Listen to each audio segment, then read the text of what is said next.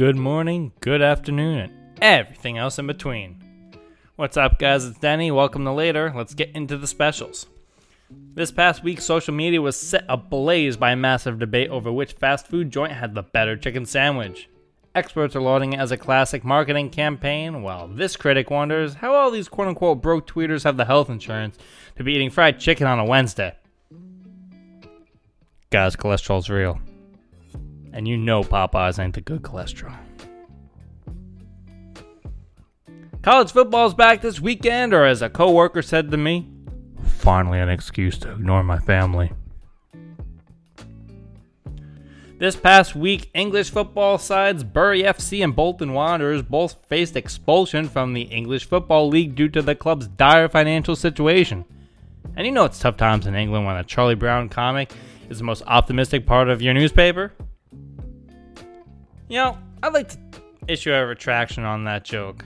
Harry Styles was profiled on the cover of Rolling Stone, and they wrote a nice article about him, so I guess everything's all good in England, right? And finally, Andrew Luck retired from the NFL this past week, answering the age-old question, what does it take to walk away from a lucrative, abusive relationship? And the answer is apparently $25 million and a Stanford degree. You know, I just hope for the best for the kid that this life starter set will be able to pay off the student loans. My name's Deny Gallagher, and you are listening to Later. Live from New York. You are listening to the sometimes glamorous, always cantankerous, borderline magnanimous audio art of the new James Brown. Move over, Charlie Brown. There's a new kid in town. Whether it's 5 o'clock where you are or not, you better take your shot because a Later Friday Big Show is coming in hot.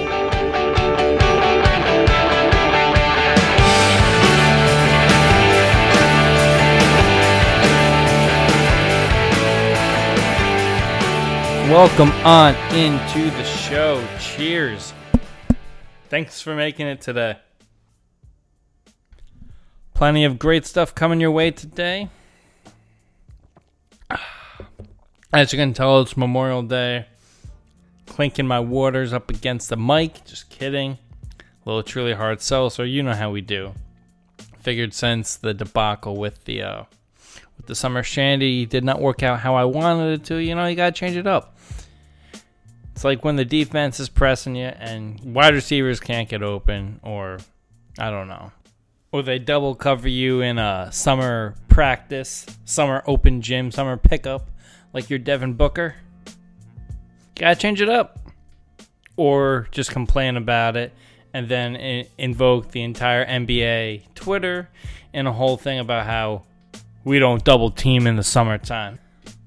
Somewhere in the middle of that analogy, I lost my train of thought of what it had to do with me spilling my summer shandy. But the pineapple truly is the weapon of choice today. Wrapping up the summer of seltzer. We got a great show for you today. Zach Harper of The Athletic, Count the Dings, and my co-worker at SiriusXM NBA Radio joins us today, and man, we go through it all. We hit the gauntlet. I've loved hearing about his career. I know a lot of journalists have a typical traditional upbringing. Zach Harper, not the case. So it was cool to talk about that with him. And of course, we mess around, comedy, the whole fixins. He's a jack of all trades. Excuse me, a Zach of all trades. And he's with us today. Guys, I'm always brutally honest with you, right? A lot of times to a fault. So I want to share this quick story. Guys, I've recently had to go on a new diet. And who would have thought that eating exclusively pizza and drinking beer would make you overweight? But yet here we are. So I go into the doctor and he's asking me all these embarrassing questions. Like, any shortness of breath? No. Are you taking any drugs? Not that I need to tell you about. And are you sexually active? And I'm like, man, you just felt up around my testicles. You know the answer is no. And then finally he asked me, how many times a day do you eat? And I'm like, 3. He asked what I eat. I tell him, well, there's pizza. Then there's beers. Then there's cold pizza. Then there's flat beer. The 2 main food groups. And then in the most shocking detail of the story, this guy tells me that I need to change my diet. I'm like, listen, buddy, it's not that easy. He prescribes more exercise. I'm like, awesome, that's cool. Then he prescribes what he likes to call the Michael Phelps diet, which is eating 6 meals a day. And for those of you planning along at home, yes, it's twice as many meals as I was eating before. Only in America could a doctor walk in, see your results, and be like, oh, you're overweight? Cool. You know what you were doing before that got you on the examining table? Double it. Now, yes, I'm aware he meant 6 smaller meals and more greens, less fats. But that kind of knowledge in the wrong hands is a hell of a combo meal. Got one more quick story for you before we get to Zach. Guys, got a confession here. I was set up recently. I'm glad you all can finally put a face with the college admission scandal. I love how one of you was sitting in your car and I'd be like, you know what, that makes sense. 4-letter word name, Irish last name. Easy to put 2 and 2 together. No, but I was set up with a woman. I'm shocked she agreed to go on this date with me because, well, my Instagram's trash. I admit it. For those of you who have been out of the game for a minute, the dating world has changed. Let me tell you about it. It's like being a nice, generous guy. It's moderately looking. It's like being Indiana Pacers and Parks and Rec star Roy Hibbert. And you're a young center poised to dominate the league for the next 10 years. Then all of a sudden, Steph Curry comes out, and all anybody wants is a high-volume shooter who can hit threes. Like, just being a good person is like being Shaq in modern NBA. They'll tell you they want an interior presence, but there ain't anything sexy about protecting that rim. So not only does your profile on the app need to be ironclad, but your Instagram needs to be a character reference. And by character, I'm saying it needs to pass the brunch test. What's the brunch test? It's like Sex and the City meets American Idol, except they're all on their phones critiquing your page, drunk off their ass on champagne-infused orange juice. Like, imagine if politicians had to survive a brunch test before getting elected. I'm convinced more quote-unquote group decisions were made around avocado toast this past weekend than have been made in Washington, D.C. in the last decade.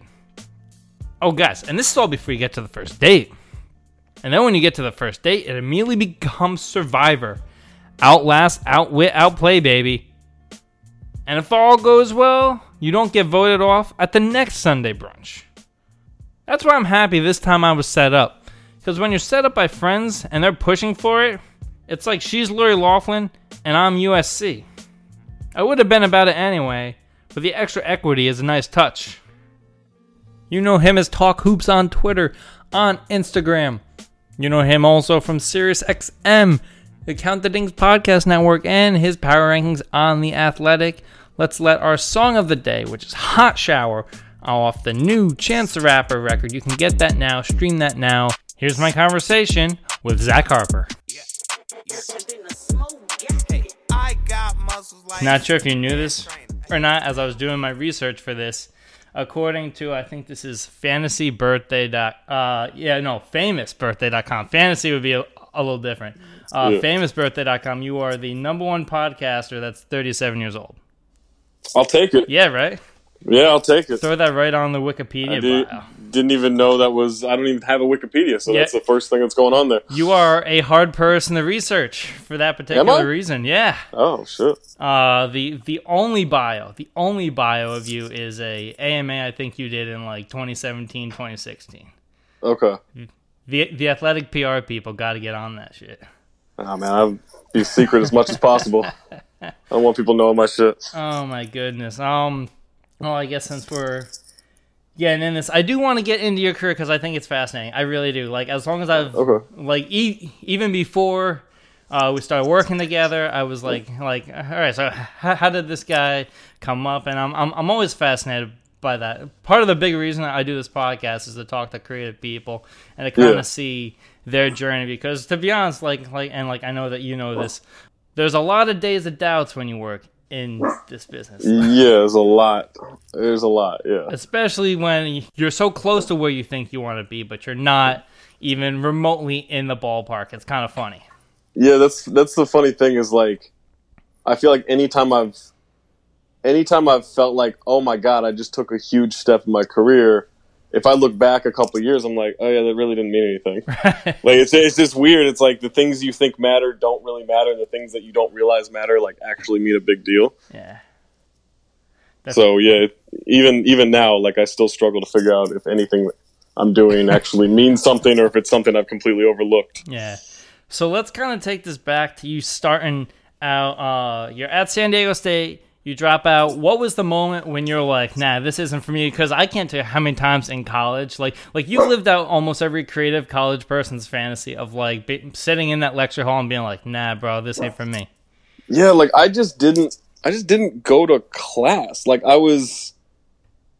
just wanted to, like, I don't know, have fun, play basketball. Like that's pretty much all I did. Like I was either hanging out with people or I was at the gym playing ball. And so like, yeah, it got to a point where like I also realized like I went to a really good college prep high school, like this all boys Catholic college prep high school that's phenomenal. Like it's incredible education.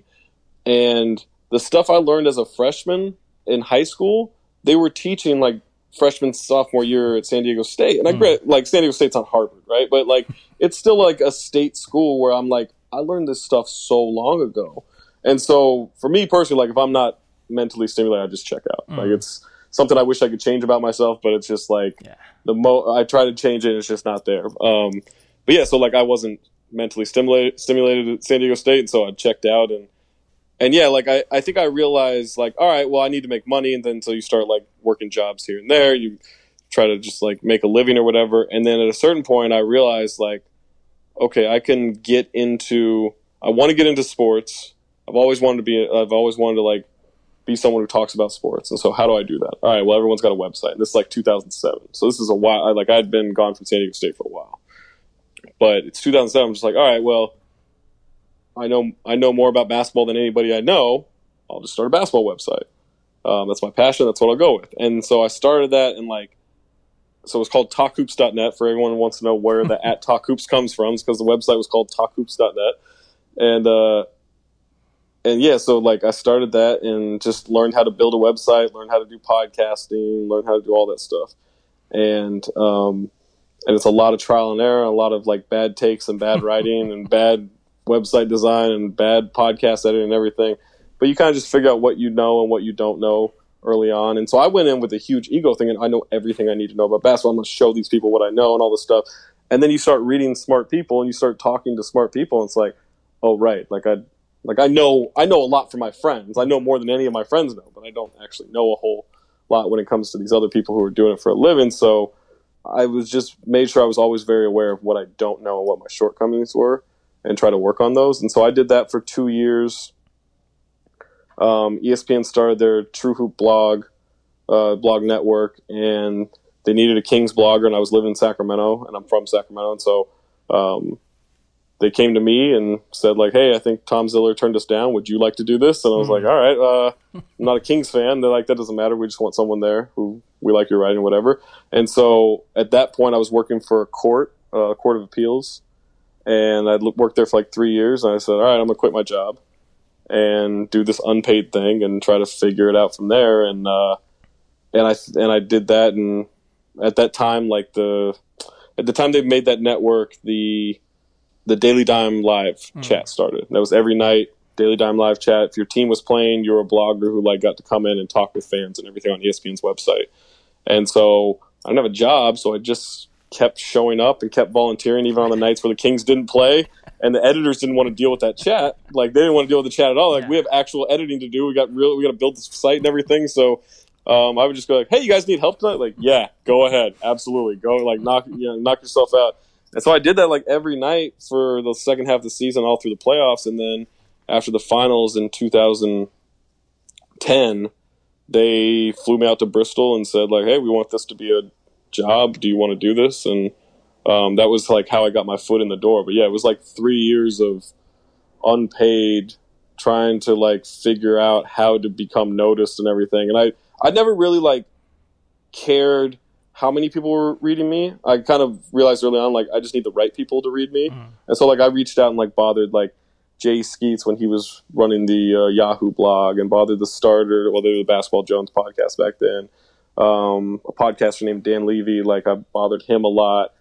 Kevin Arnovitz started reading me, Henry Abbott started reading me. I just that was my foot in the door.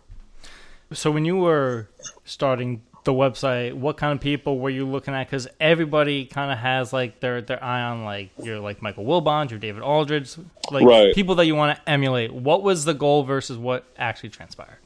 I mean, I like most guys my age, I think I was inspired a lot by Bill Simmons, and I was inspired a lot by Ralph Wiley. Like Ralph Wiley was someone I've read every time on page 2, and so those two, like I've read all the David Halberstam books and stuff like that. But I would say like Simmons and Wiley were my two absolute inspirations in terms of writing. And then when it came to podcasting, I pretty much watched, or I pretty much listened to the Basketball Jones and Simmons a little bit. I listened to Adam Carolla's podcast a lot because I liked the way he interviewed people.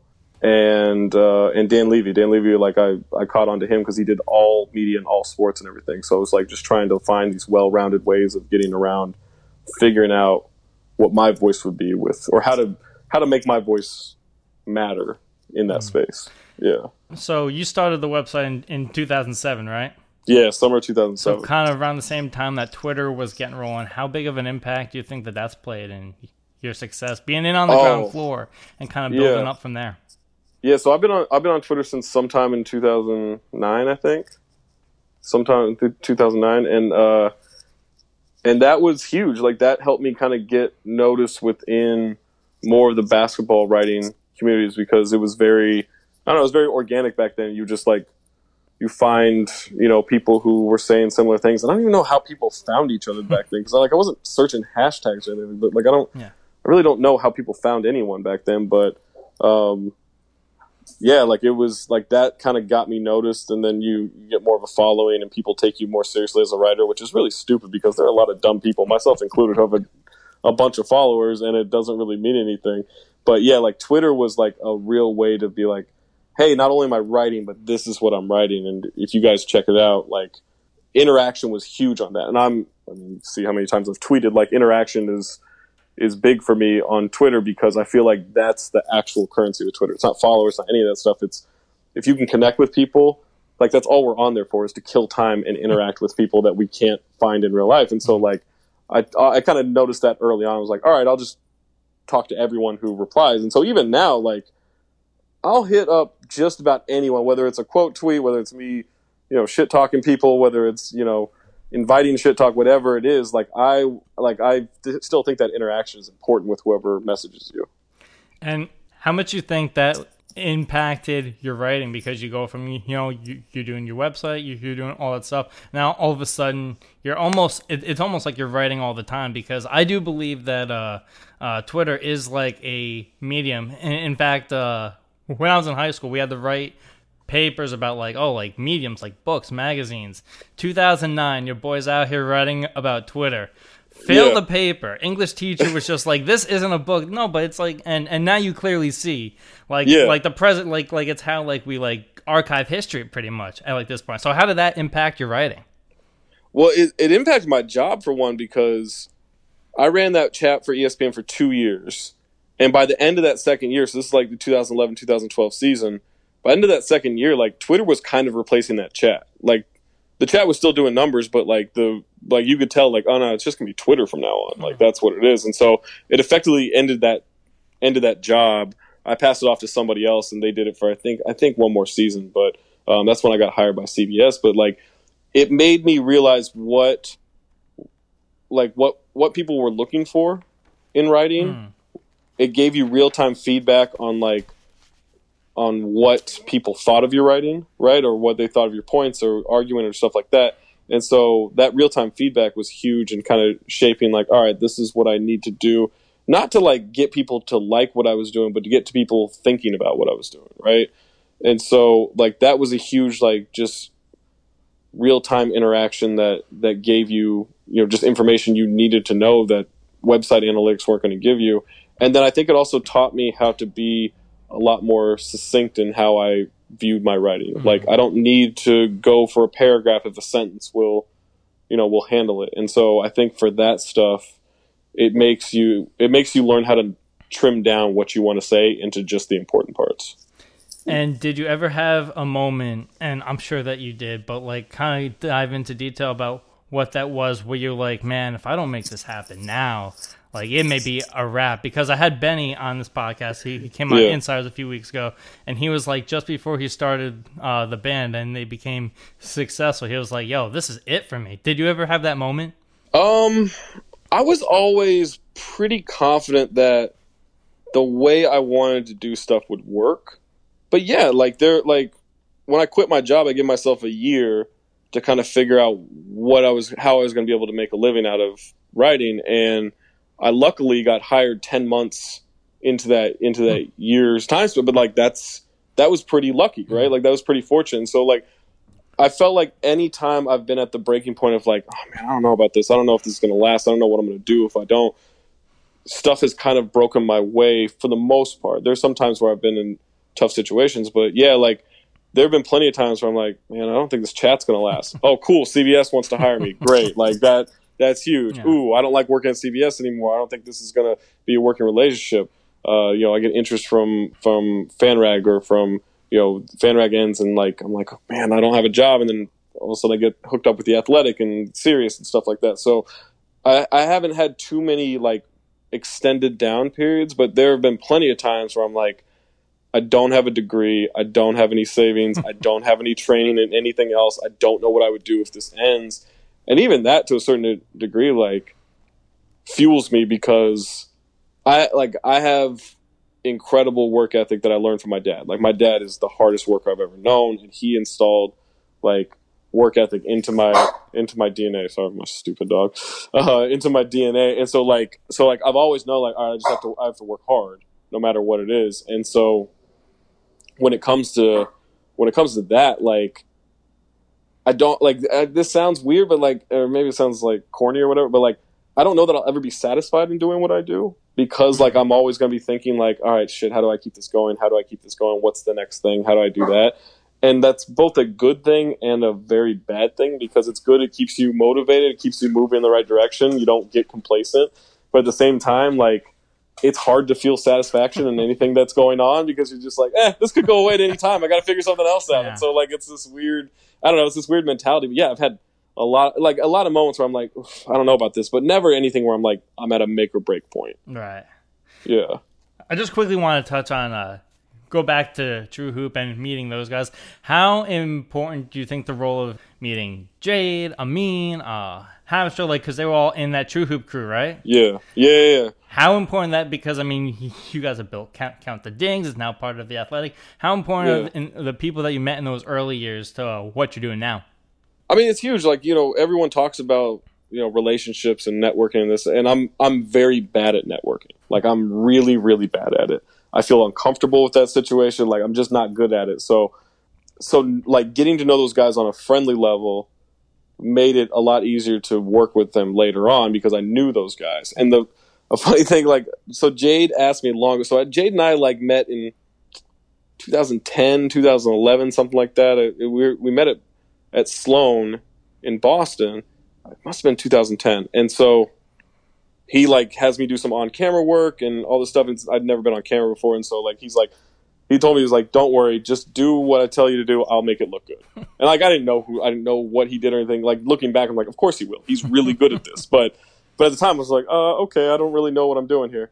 And so we were having a conversation one night, and he's like, what do you want to get out of your career? And I barely knew this dude. And I was like, I want to be the best at it. He goes, what does that mean? I was like, I don't know, but I want to be the best at it. I'm a very competitive person. That's what I want to be. So I want to find a way at some point in my career to get to that point. And he goes, nah, man, you just got to find an easier role to settle into and not worry about that. And it pissed me off, because like I am like, I try to curb it as much as I can. I'm a psychotically competitive person. Like, I hate losing at anything. Like, it drives me insane. It doesn't matter what it is. And so I took that as like this competition. I was like, who the hell does this guy think he is, telling me I can't do what I want to do? And so like that fueled me for a while. I was like, I'm going to show this dude. Oh my God, what a jerk or whatever. And I wasn't mad at him necessarily. I was just mad at the idea of having like a limitation. But like that drove me. Like meeting Amin, I didn't like Amin at first. Like I thought Amin was an asshole. Like I didn't like Amin at first. He was very, combative in what turns out to be like a friendly, just joking way. But at the time, I was like, this dude's awful. Like, this dude's a jerk. Now he's one of my better friends in the industry. Like, I love working with him. Tom was always like super nice. I got to know him when I moved to Miami a little bit. Ethan became like a really quick friend of mine. We worked together on this website called Hoopspeak, and so he and I got like pretty close early on, close through podcasts. But yeah, man, like meeting all those guys, it not knowing at the time, like it just set me up. Like our group is pretty strong, and our group is very good and very well rounded, and I don't think I would be where I am without those guys. Now you've started a couple things. You started a website, and obviously count the dings. As someone that also, kind of has their eye on doing their own thing, what is the most important thing that people that are trying to start up any venture should know? Realizing you're bad at it. Like you can be super charismatic, you can be so talented, and like you're just bad at this. We're all bad at this, right? Like it's just, and it's not an attack or anything. It's just like, man, you think about like who my guy for Mad Dog, Patrick Maher, right? Does the rap. Mm-hmm. He's been doing this for 14 years. He could do a radio show blind. He could roll in, not have any prep, and do it. 14 years ago, he was terrible at this, right? And it's just because you need reps. And so I think a lot of people think, oh, I like talking. I can talk to this person. It's entertaining. I promise you it's not. I promise you the first few times, it's not entertaining. Me talking to my friends, it's not entertaining. You have to get so many reps and find the rhythm of it and find your voice and how you want to use that voice. And so I think that can be discouraging for people, but I also think like, it should be motivating for people because there is a breaking point where like you break through this barrier and all of a sudden you have the rhythm down, you have the charisma down, you have the talking points and how you want to approach it and what your cadence is going to be and all that stuff. And it becomes a natural motion. It becomes a muscle memory for you doing this stuff, but it takes a lot longer to develop that stuff. Like I've been doing this, I've been podcasting for 11 years.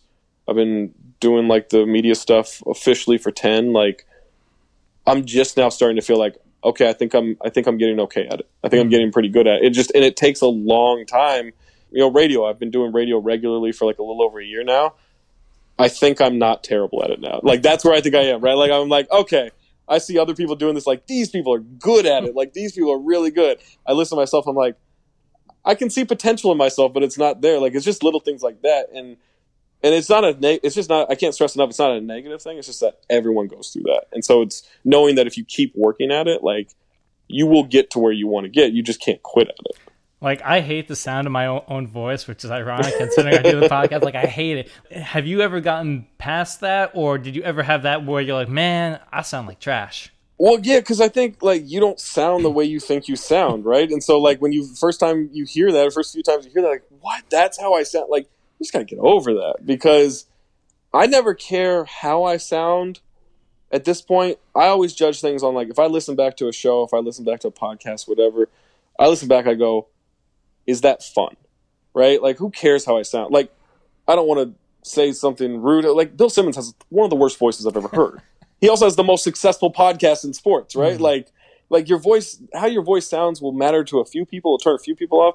All they want to care about is like, are they entertained and are they, engrossed in what you're saying and how you're saying it? Like your voice, man, that shit doesn't matter. Like it just matters. Like I always judge things on, did I have fun listening to that? If I can have fun listening to myself, which is a very narcissistic, masturbatory thing, but like you just have to assume like if you have fun listening to yourself and when you listen back, like that means a lot of people out there are having fun listening to it. It's like that Donald Glover bit back when he did stand-up. He's like, you listen to your own music? Yeah, like right, exactly. That's what a weird thing to do, but that it is actually important. Like people think I'm crazy, but I listen back to almost every podcast I do because I use it as like a studying tool. Like that's how psychotic I am. But I use it. I'm like, oh, I kind of stepped on that joke. Oh, I need to wait a little bit longer here. Oh, I need to say something here. Like I use it as like a film breakdown almost because I'm an idiot and I'm psychotic with that stuff. Same. Big stepper over here. And the hard thing about Sirius is we can't see each other. We're not even on like a FaceTime or anything. So you're just out here like, I think that person's done, and then they're not, and then you're like, man, I ruined everything. Yeah, man, and that's why, like, man, when you get to do stuff in studio with another person, oh my god, like it feels like you've been playing ball with this person forever. Like it's just so much easier, And it's funny how good the serious shows are, considering you're rarely in the studio with the person. And that there's no connection breakdowns, and that people don't sound like they're doing FaceTime or like whatever. Yeah, no, it's right, amazing. exactly. One more career question before we actually get into the good shit. What is your goal in 2019? I know it's always a moving goalpost, but what do you want to see yourself going toward? I think more stability with radio. Like I've been able to carve out, thanks to guys like Sean Butler and Andy King. Like I've been able to carve out a pretty decent foothold in what we do, but I would like that foothold to be better, be deeper. I'd like to get on TV. Like, I think there are just little things that the deeper I get into this, the more I realize, like, I really like talking. Like, I love talking about this stuff. I like writing about it. I'd like to write less, talk more. That way, when I do write, it's more impactful and it's stuff I get to work on a little bit longer. So I think it's just working towards that goal of, like, finding a way to maximize how much your words matter. If that makes sense, yeah.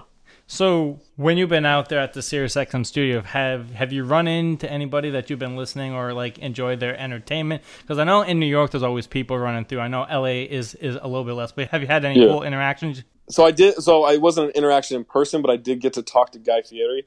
Like a week or two ago. And so that was a huge moment for me, like getting him on the show. Dustin Sweetelston, a producer for Mad Dog, like he just got him on the show almost instantly. So that was like, I love Guy Fieri. Like I watch every damn Guy show there is. Like I'm all about that. So that was a cool moment. But like actual interactions in person, not interactions, but like I see a lot of people who work on Bravo shows. Like Jeff Lewis has this like, I don't know, flip this house type of style show or what. I see him a lot coming out of there when I'm going in. Back in the old studios, I would see a lot of like Real Housewives of Orange County stopping by or whatever. So like not like great interactions and stuff, but like I also watch a lot of that garbage TV. So I'm like, oh my God, it's Tamra from Real Housewives of Orange County. Like what a cool moment. And then if I tell anybody else, they're like, what are you talking about? And I know it's kind of become like a running joke, but I literally do see most of the famous people I've ever met in my life in the SiriusXM bathroom. Like, yeah, because they're all that's all they do, right? They just go in there, they go to the bathroom, and you're just like waiting there, like not in a creepy way. It just happens to work out that way. Oh my goodness! So what are you watching right now on TV? Currently there's some screensaver on my Apple TV, but I've been rewatching The Office. I rewatched New Girl recently, and then. There's not like any shows like Ballers started up again, and oh god, I'm so sick of that show. Like I'm gonna keep watching it. It's so bad, man. It took them 5 seasons, and I think the one that just came out this past week is the first good one they've had in 5 seasons. The first one where I'm like, this should have been your pilot. Really? Because I watched the first episode of this season. I thought I don't want to watch the show anymore. Like It used to be like fun bad. Yeah. Like it was fun bad, and now I just think it's bad. Now they're trying to become like cinematic. Yeah, they try to become cinematic, and like it's just a lot of look. I don't need a lot of realism in my sports stuff when it comes to like entertainment. Like I'm in on the movie Draft Day. That movie makes no sense from an NFL logistical standpoint. I don't care. Kevin Costner says, "I want my goddamn picks back." Like I'm in. Like he's treating like a ransom, like he's Mel Gibson. I'm in on that. Like I'm good with that, but. It's like he takes on the NCAA in 2.5 episodes. What? He's now going to buy the Chiefs because they're sick of Tyreek Hill? What? Like, there's just certain things I'm like, what the fuck is going on? Like, this show isn't even bad good anymore. It's just bad. I mean, that's probably because they got Bronco Mendenhall, former... Oh, my God, probably.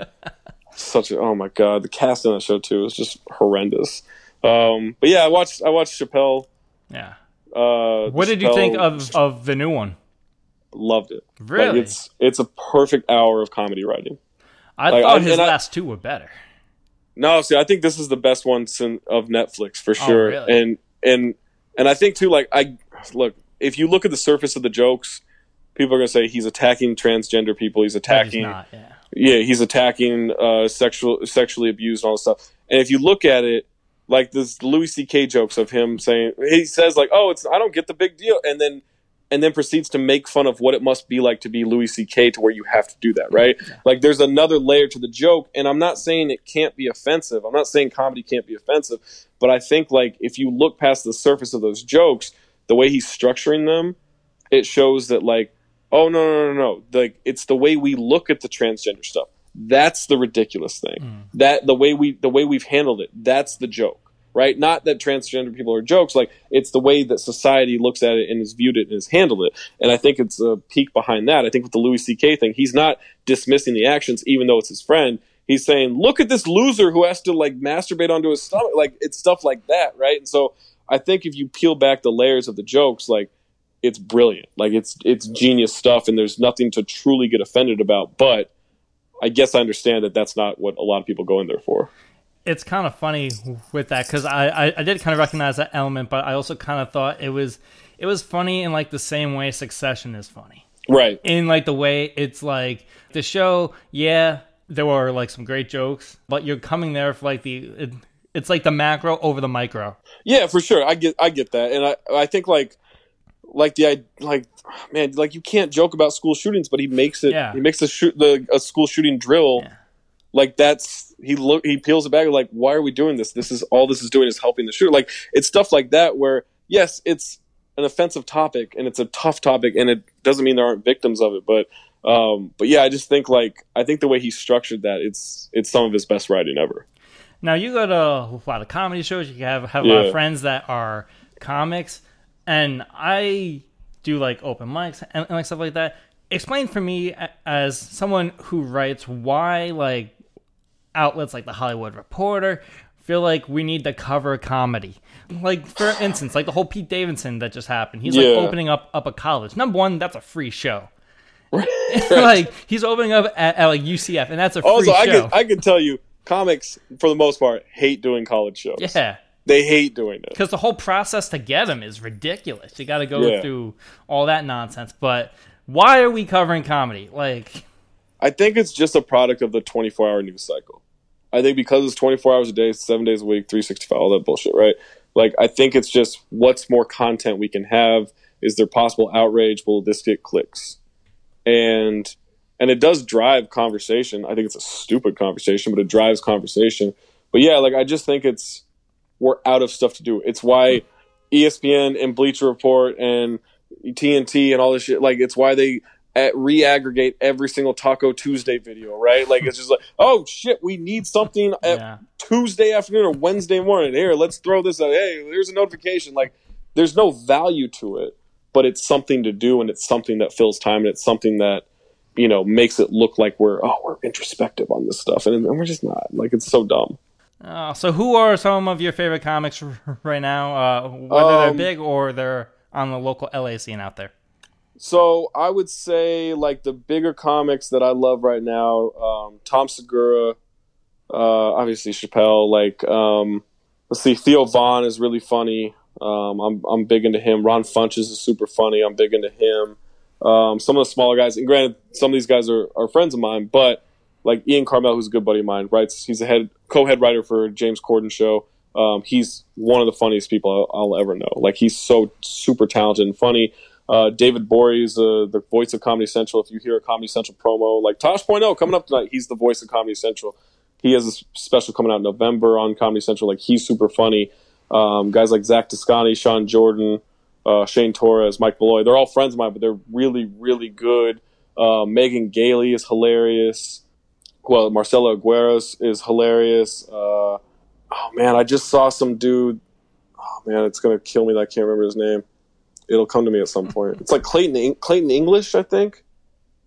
I think that's his name. But I just saw him last week at the show, and he was so damn funny. So, like, yeah, like those are like my favorite people right now. This guy Sheng Wang is super funny. Like, John Mulaney's obviously huge. Yeah. Like, I think John Mulaney's hilarious. Ben Schwartz, like, yeah, like I could go on. Like, Hannibal Buress is like one of my favorites. Like, I like those guys. I could go on forever about. How do you feel about Blake Griffin as a concept? Not as a basketball player, as a concept. I think he's crazy good at comedy, and it's annoying. I think he's so good. And, like, the criticism when he had that Montreal set that was 10 minutes long, right? And it kind of blew up, like, oh shit, Blake Griffin does comedy. By the way, I should mention Joe Mandy. Joe Mandy's hilarious. But everyone's like, well, he just had those jokes written for him. And it's like, even if that's the case, the delivery. His delivery was like, that's professional. Like, that's not easy to do. You can give me the funniest jokes in the world, I'll butcher half of them. Like, he he nailed that shit. And so I think like and I love him as a basketball player. I'd almost rather he dedicate his next 10 years to comedy, because Right. I think he could create a lot of funny stuff. I don't know. There's like 2 decent open mics in Detroit, probably. I like to think at this point he could at least feature. Like, I don't know wow. if he's, like, he's a big enough name. Like, you kind of put like the tour show around him, like put him on like a Nick Kroll tour, which I think would be kind of odd. But and just kind of put it around the Pistons schedule. There you go. I've seen Nick Kroll do stand up once or twice. I didn't like it. Yeah. Like I didn't think he was like I think he's hilarious in just about anything he does, but it wasn't good. I also saw Tom Arnold do comedy. That was real bad. That was real uncomfortable. I saw the last time I was out in LA, I went to the comedy store because I like always try to. And Andrew Dice Clay got up there, man. Oh no! And he went through a pack of cigarettes, and that was it. Yeah, it was like he was like up there. He like wasn't even coherent. I was like, Dice. And then like a year later, he's on like A Star Is Born, and it's like, what in the world? Yeah, man. I can't imagine like him trying to exist in today's comedy world. Like, it just doesn't make sense. Who else? I feel like I'm missing it. Like Eliza Schlesinger, I think is hilarious. Like, she's super funny. Yeah. Have you ever done stand up yourself? Have you ever tried to get up there? I've done an open mic a couple of times, and it went okay. Yeah. And I've done like comedy shows on stage. So I did a couple of shows at the Improv. That wasn't stand up, but it was a comedy show, and so that's what I've done. But yeah, like I definitely want to get more. Like I've written a lot over the last few months, trying to have time to like go work on it. But that's the other tricky part, is like having time to actually work on it is not easy, but you kind of just have to make it happen. Because like you could put it in like a podcast or something like that, but you need to get like the crowd approval. Man, the 2 worst things in the world: stand-up open mics and working radio promotions. Because nobody listens to you on either of those, but you're just out here expected to deliver the goods. But yeah, man, it's the best advice I got from a comedian was because oh my god. So the first time I did this show is this show I created called Run It Back, and basically the concept was watch an old game show episode and dissect it like a sports.